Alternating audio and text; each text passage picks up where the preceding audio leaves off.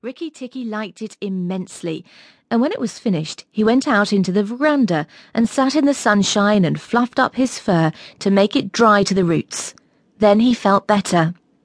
"There are more things to find out about in this house," he said to himself, "than all my family could find out in all their lives. I shall certainly stay and find out."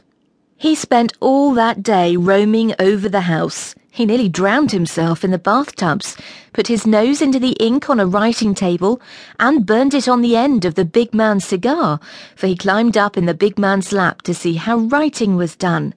At nightfall, he ran into Teddy's nursery to watch how kerosene lamps were lighted, and when Teddy went to bed, Rikki Tikki climbed up too. But he was a restless companion, because he had to get up and attend to every noise all through the night, and find out what made it. Teddy's mother and father came in, the last thing, to look at their boy, and Rikki Tikki was awake on the pillow. "I don't like that," said Teddy's mother. "He may bite the child." "He'll do no such thing," said the father. "Teddy's safer with that little beast than if he had a bloodhound to watch him. If a snake came into the nursery now..." But Teddy's mother wouldn't think of anything so awful. Early in the morning, Rikki Tikki came to early breakfast in the veranda riding on Teddy's shoulder, and they gave him banana and some boiled egg. He sat on all their laps one after the other, because every well-brought-up mongoose always hopes to be a house mongoose someday and have rooms to run about in. And Rikki Tikki's mother, she used to live in the general's house at Sigoli, had carefully told Rikki what to do if ever he came across white men. Then Rikki Tikki went out into the garden to see what was to be seen. It was a large garden, only half cultivated, with bushes as big as summer houses of Marshall Neil roses, lime and orange trees, clumps of bamboos and thickets of high grass. Rikki Tikki licked his lips. "This is a splendid hunting ground," he said, and his tail grew bottle-brushy at the thought of it, and he scuttled up and down the garden, snuffing here and there, till he heard very sorrowful voices in a thorn bush. It was Darzee, the tailor bird, and his wife.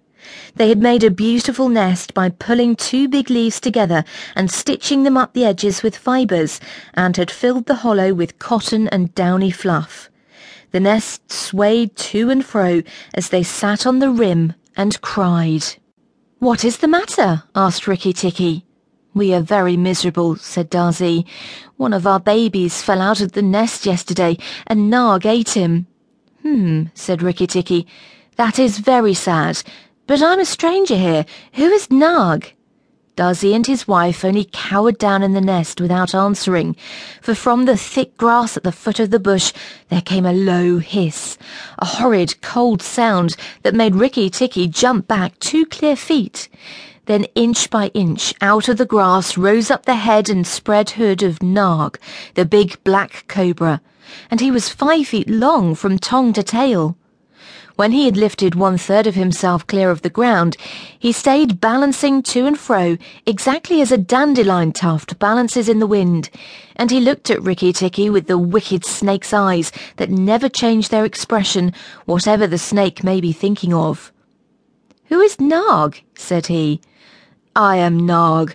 The great god Brahm put his mark upon all our people when the first cobra spread his hood to keep the sun off Brahm as he slept.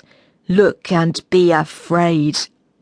He spread out his hood more than ever, and Rikki Tikki saw the spectacle mark on the back of it that looks exactly like the eye part of a hook-and-eye fastening. He was afraid for the minute, but it is impossible for a mongoose to stay frightened for any length of time, and though Rikki Tikki had never met a live cobra before, his mother had fed him on dead ones, and he knew that all a grown mongoose's business in life was to fight and eat snakes. Nag knew that too, and at the bottom of his cold heart he was afraid. "Well," said Rikki Tikki, and his tail began to fluff up again, "marks or no marks, do you think it is right for you to eat fledglings out of a nest?" Nag was thinking to himself and watching the least little movement in the grass behind Rikki Tikki. He knew that mongooses in the garden meant death sooner or later for him and his family, but he wanted to get Rikki Tikki off his guard, so he dropped his head a little and put it on one side. "Let us talk," he said. "You eat eggs."